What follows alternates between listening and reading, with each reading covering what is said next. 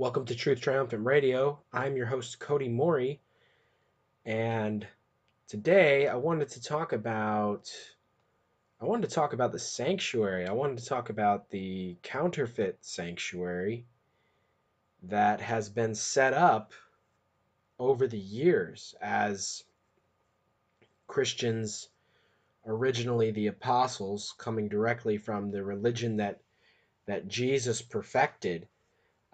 We see really the slow but steady downfall, and at times coming back up to a certain degree, and then dropping down, usually further than it was before.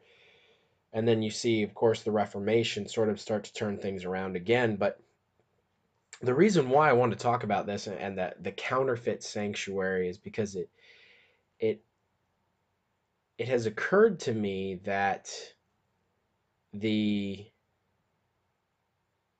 sanctuary itself and all of the pieces of furniture that are within there, and of course the feast days as well, but everything in there means something. It means something for the Christian walk. It's as the Bible says in Psalms, thy way, O God, is in the sanctuary. So God's way. Remember, Jesus says, I am the way, the truth, and the life. So when we study the sanctuary, we begin to understand, why things, what things are important, why they're important, and basically our walk with God, because everything has a specific meaning. And when you look at that and you think about that for a second, and you see through history the different meanings that are behind the different pieces of furniture and how they've been, which is what I want to focus on today, really the outer court, the holy place, and the most holy place in those articles of furniture. I'm not really going to get into the feast days, don't have time to today, but I wanted to focus on those things because those are step by step.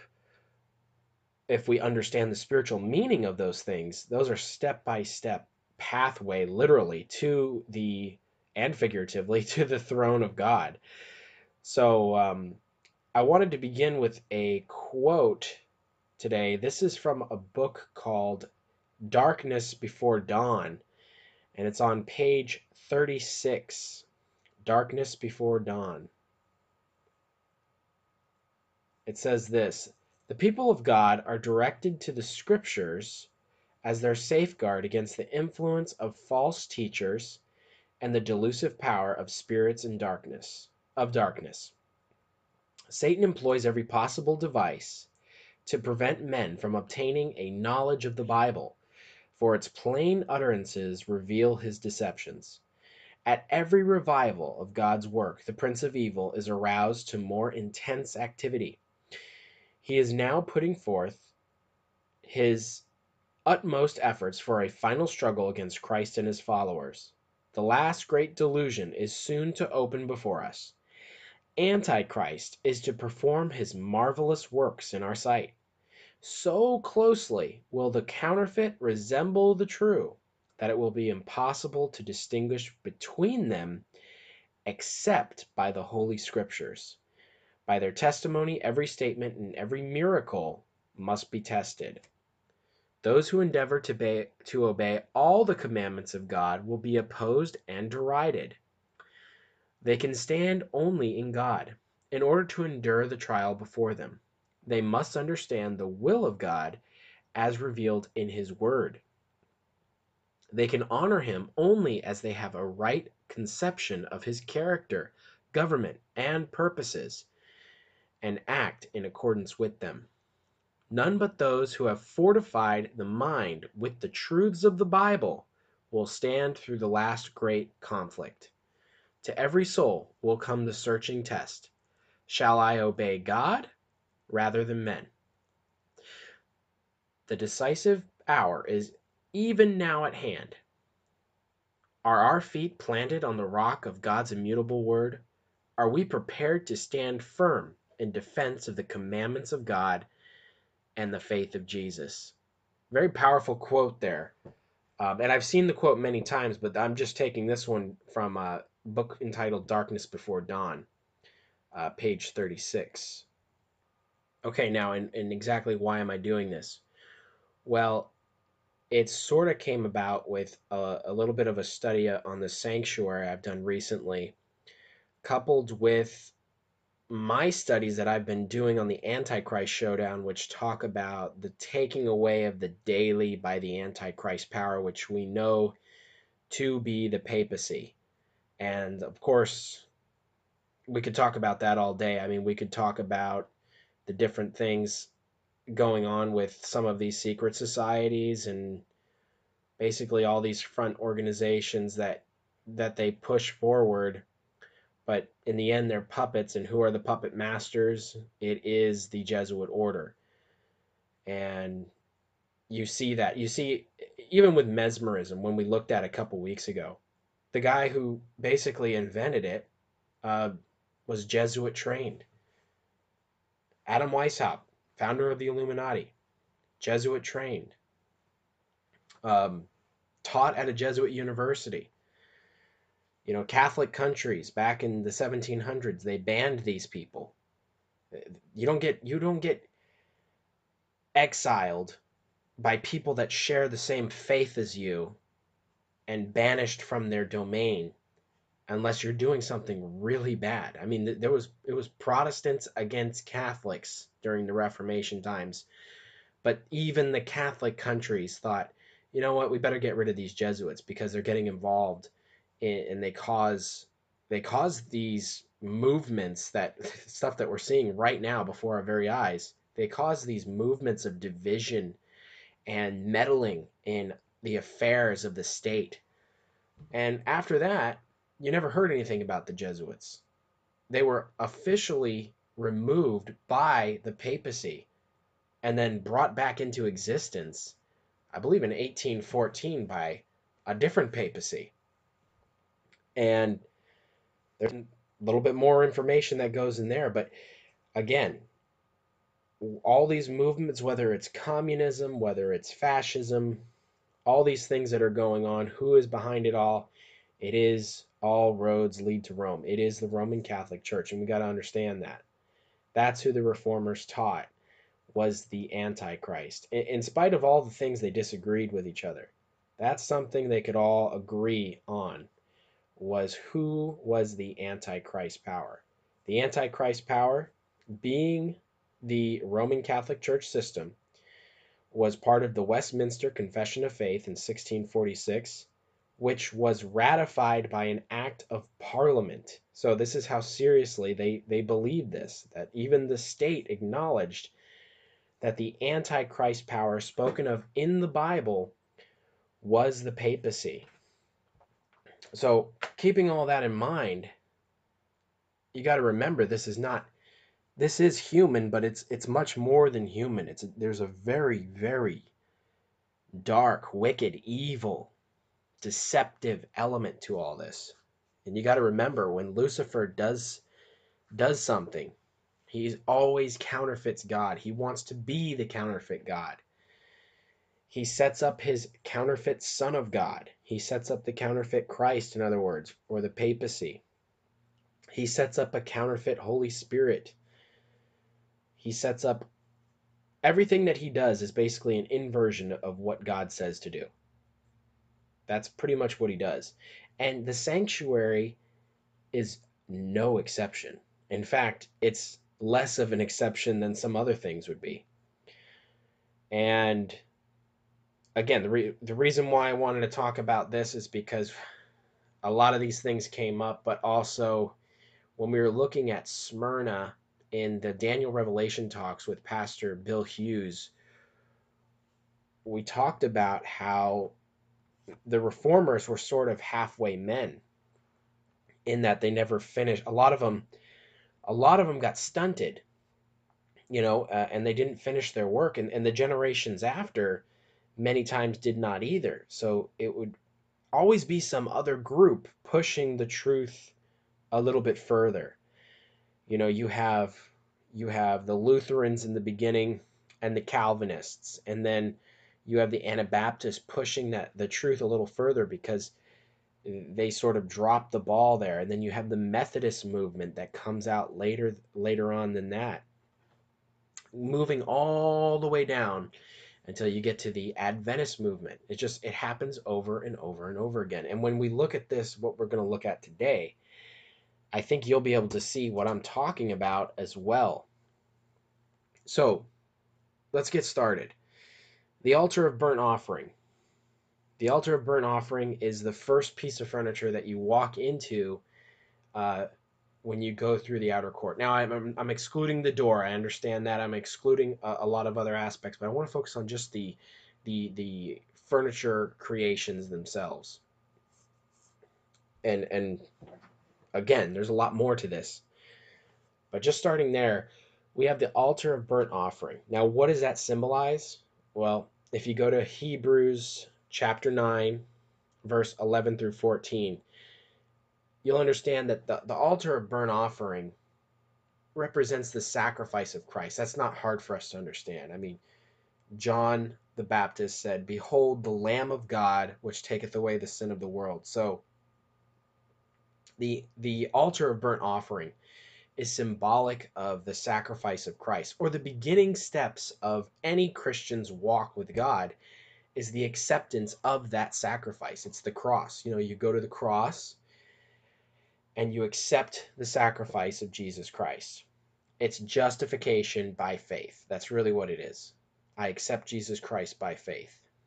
Now, the Roman Catholic Church system replaced this with indulgences, with the Eucharist service, the Mass, which sacrifices Christ every day in their Mass, according to their doctrine, rather than, as Hebrews says, that he was a sacrifice once and for all.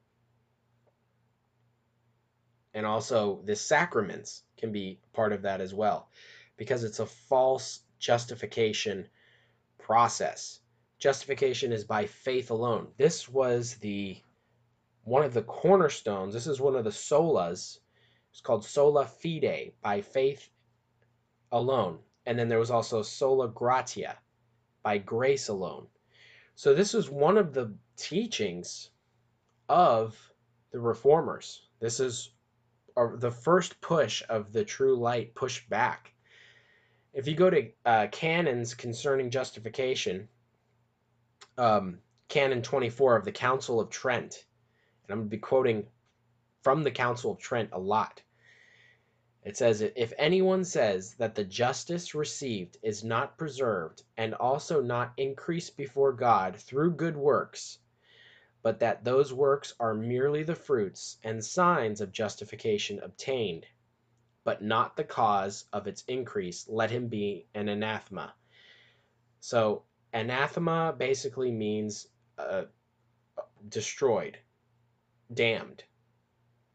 So what they're saying is, if you believe, in other words, that you are justified by faith alone, and that God changes your heart, which is what the scripture teaches, and that you begin to do good works, because faith without works is dead.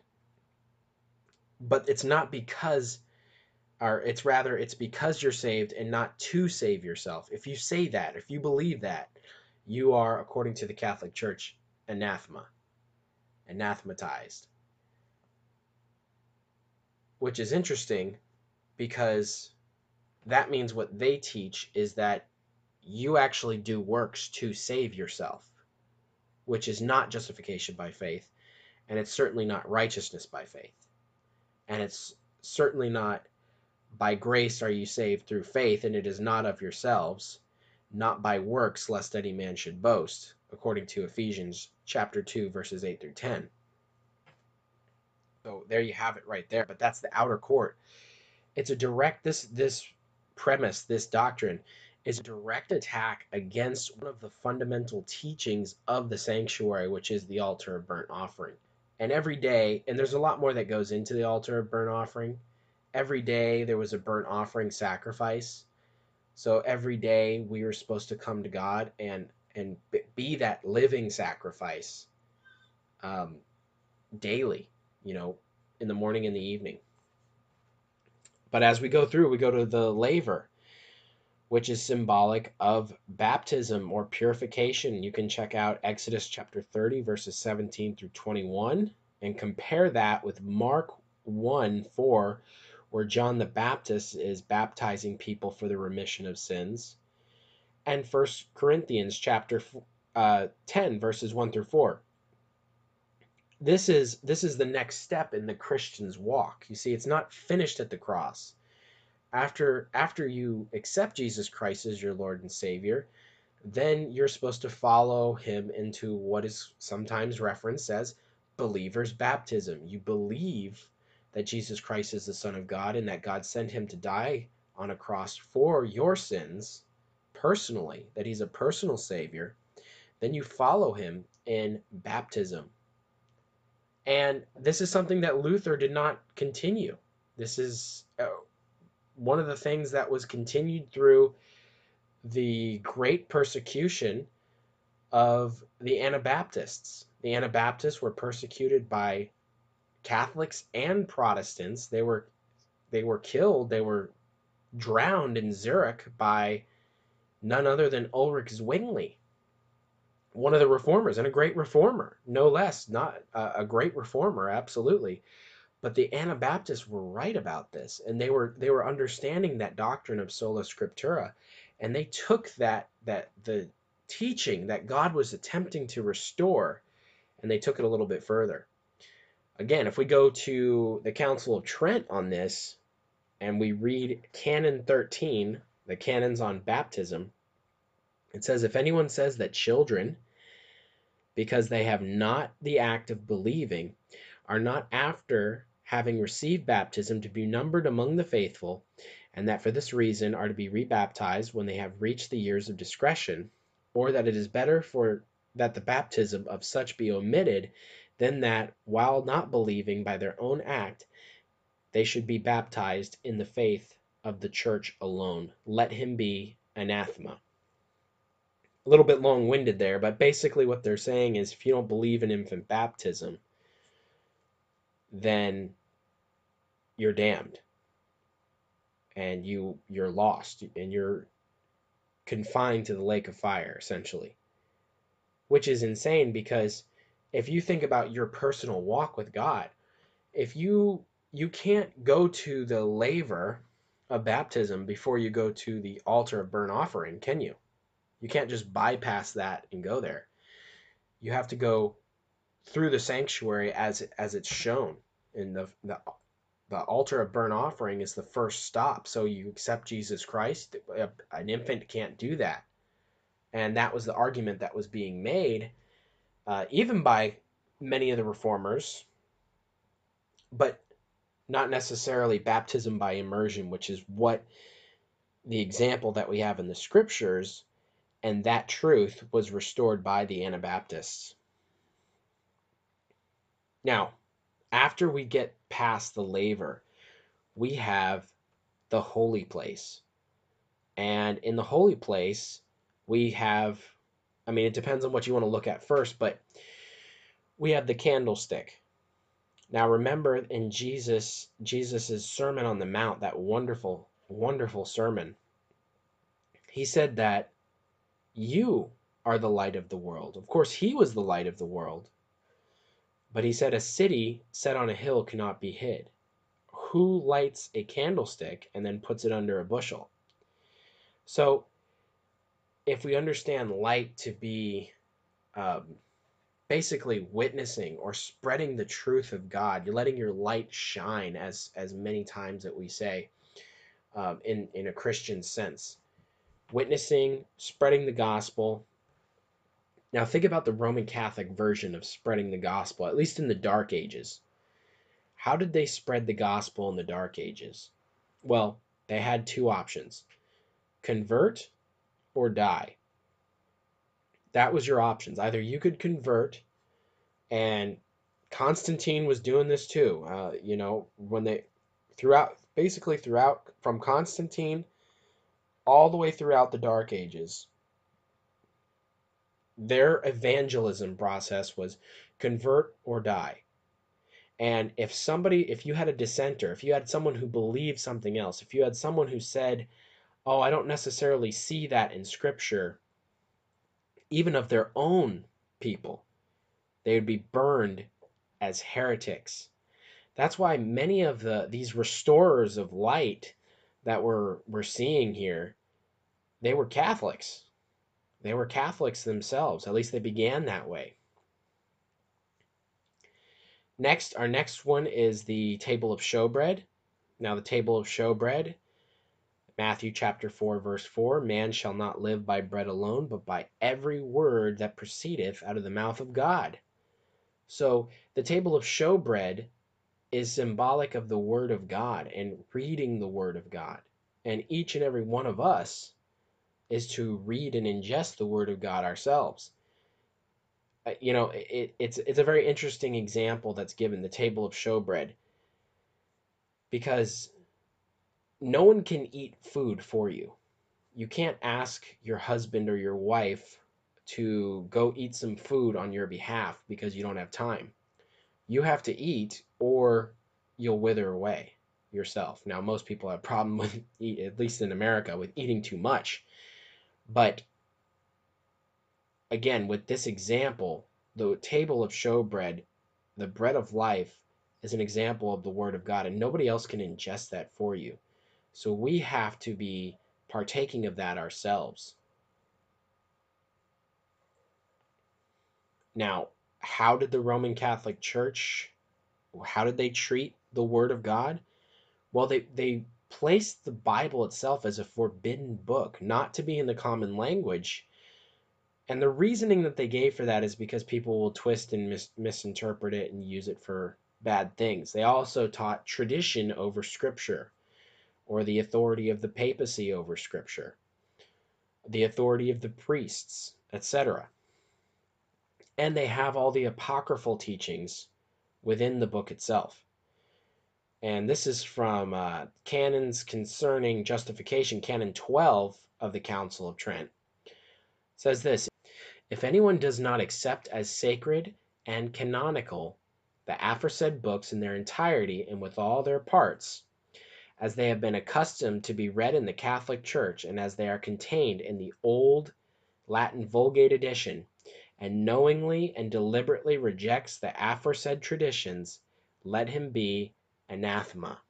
So essentially, if you reject books like Tobit and Judith and the books of Maccabees as being inspired, then you are damned. Now, these are books that people have found to have errors, not only doctrinally, but just plain errors of history sometimes. So many of the reformers, including Martin Luther himself, acknowledged that the Apocrypha were not inspired of God. So, and that's just one example. Of course, the Bible was forbidden, and people like William Tyndale died because he translated the New Testament and put it into the common language of English-speaking peoples. Now, next, after the table of showbread, we have the altar of incense. And on the altar of incense, we have prayers of the people and the merits of Christ.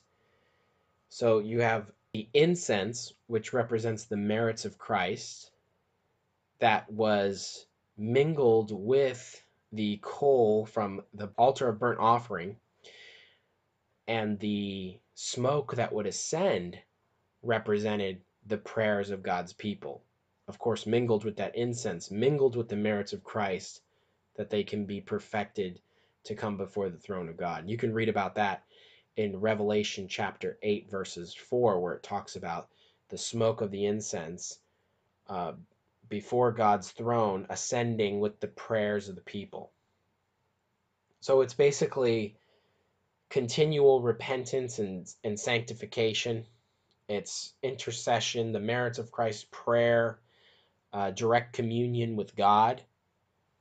Now, what was this replaced by the Roman Catholic Church? It was replaced by the confessional and the merits of saints and the intercession of Mary, where anything, basically anything but Jesus Christ, was an acceptable way of gaining intercession and praying to. This is from the Council of Trent again, on canons concerning the most holy sacrament of penance.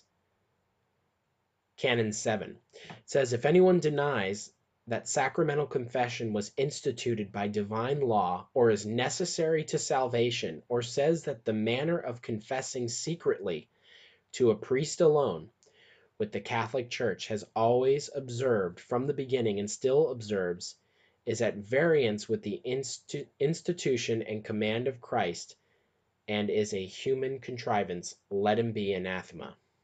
So basically, if you believe that there is one mediator between God and man, the man Christ Jesus, as the Bible says, or if you believe 1 John chapter 1 verse 9, which says he is faithful and just to forgive us of our sins when we confess to Christ, not to a man, but to Christ. So when a man sits in a position where he's hearing the prayers of somebody and then he tries to absolve them himself, he's sitting literally in the place of Christ. That's an anti-Christ position.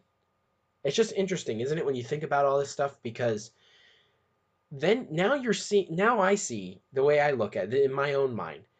I see that step by step, Satan has counterfeit and turned these beautiful messages that are necessary, completely necessary for our salvation, and he's changed them and twisted them and made them into a counterfeit version which does not lead to salvation. And these are the things that the reformers were teaching against. They were beginning to bring that light back, and the altar of incense being restored, and the altar of burnt offering being restored, and the laver being restored. The understanding of baptism being restored, the understanding of justification by faith alone being understood again, the understanding of sanctification, the altar of incense, and the prayers directly to God himself, and the merits of Christ and his intercession for us in the holy place, and the understanding of how important it is for each and every one of us to ingest and read the Word of God ourselves, and to witness, to evangelize, to let our light shine amongst non-believers, that we might draw them unto Christ. We see all those things that are necessary for the Christian walk and that have been hijacked by this other system. It just puts it so clearly in perspective that this system is by its very design made to be a deceptive destruction of people. And remember, after the holy place, you get into the most holy place. And what is in the most holy place? The law of God. Now, did the Roman Catholic Church change the law of God? Of course. They changed it from the false Sabbath, they changed it to the false Sabbath, which is Sunday, from the true Sabbath, which is Saturday. This is from Johann Eck, written in 1533, but it's referencing 1518, I believe, a debate between Martin Luther and Johann Eck. It's called Enchiridion of Commonplaces against Luther, page 78 and 79. There is no mention of the cessation of the Sabbath and the institution of the Sunday in the Gospels or in Paul's writings, or in all the Bible. This has taken place by the Apostolic Church instituting it without Scripture. Now, why would Johann Eck say that? Because he was debating literally with Martin Luther about whether it's sola scriptura or whether it's the traditions of the church. And this was one of his really great points that he made, was that, Martin Luther, you keep Sunday. So you keep a tradition of the Roman Catholic Church. This was not instituted by the Bible. So that was one of the points that he actually made a solid point about. And so each and every phase needs to be restored. So as we go through history, this is so amazing to me. You see the Lutherans take it a certain way. You see the Calvinists take the light a little further. You see the Anabaptists take it a little further. You see the Methodists take it a little further, and you keep seeing the light continue until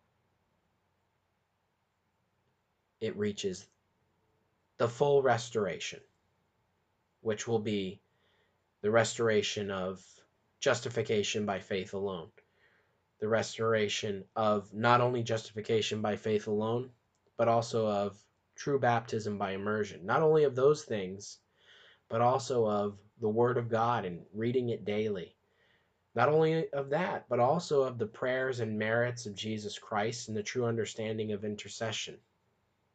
Not only those things, but also letting our light shine and being evangelistic in attitude and mind. But not only those things, but also the restoration of the law of God. You see, the reformers didn't finish the Reformation. That's why, and I think this is so beautiful because you can see that this work has been God's work over the ages here, these last 500 years. God has been restoring the hallmark truths of his sanctuary and what it means, and all the false doctrines that the Roman Catholic Church has set up, he has been destroying with the spirit of his mouth, which is the Word of God. The Word of God shows us these things. And it's so beautiful to me to look back at Daniel chapter 8, verse 14, which says, "And he said unto me, unto 2,300 days, then shall the sanctuary be cleansed." And some renderings of that, the word there doesn't just mean cleansed. It does. It definitely means cleansed. And it's important to understand that. And I believe it's interpreted right there. But it also means restored. And I think it means both here in this instance, because Daniel asks a few different questions at once, but he gets one answer to all of those questions. And so, in a sense, the sanctuary shall be restored as well. And that is the 2300 day or year prophecy, which ended in 1844. 1844, we had the Millerite movement. We had a great disappointment, just like the disciples had a great disappointment when they misunderstood the message that Christ was going to bring and what his actual life was going to be. They didn't understand his sacrifice. They didn't understand those things. Millerites basically fell into the same trap that they did. They had their own beliefs about what was supposed to happen, but nonetheless, after that great disappointment, an understanding of the sanctuary was brought forth. And then an understanding of the Sabbath was brought forth and brought to view. And these things had been brought up numerous times in the past, even in Martin Luther's day, as we see with Johann Eck, his enemy, but also one of his friends, Karlstadt, who brought up the idea of Sabbath and the restoration of it. And we see that God is bringing these things back. And he said by 1844, the sanctuary would be cleansed and it would be restored. And that's exactly what we see. I want to close with just one more quote here from Mrs. White. Life Sketches of James and Ellen White, written in 1880, page 237 to 238. She says this: "Jesus raised the cover of the ark, and I beheld the tables of stone on which the 10 commandments were written. I was amazed as I saw the 4th commandment in the very center of the 10 precepts, with a soft halo of light encircling it. Said the angel, 'It is only one of the 10 which defines the living God who created the heavens and the earth and all things that are therein. When the foundations of the earth were laid, then was also laid the foundations of the Sabbath. I was shown that if the true Sabbath had been kept, there would never have been an infidel or an atheist. The observance of the Sabbath would have preserved the world from idolatry. The fourth commandment has been trampled upon. Therefore, we are called upon to repair the breach in the law and plead for the broken down Sabbath. If the man of sin who exalted himself above God and thought to change times and laws brought about the change of the Sabbath from the seventh to the first day of the week. In doing this, he made a breach in the law of God. Just prior to the great day of judgment, a message is sent forth to warn the people to come back to their allegiance to the law of God, which Antichrist has broken down. Attention must be called to the breach in the law by precept and example. I saw that the third angel proclaiming the commandments of God and the faith of Jesus represents the people who receive this message and raise the voice of warning to the world. To keep the commandments of God and his law is the apple of the eye. And that in response to this warning, many would embrace the Sabbath of the Lord. Amen. So, folks, we have to make sure that we're being the reformers we've been called to be, and that we destroy the counterfeit sanctuary and restore and rebuild the wall and restore the true sanctuary of God and everything that it means. Wow, I'm sorry we went a little bit over time today, but I just wanted to get to those points. We'll see you next week, God willing, and God bless you.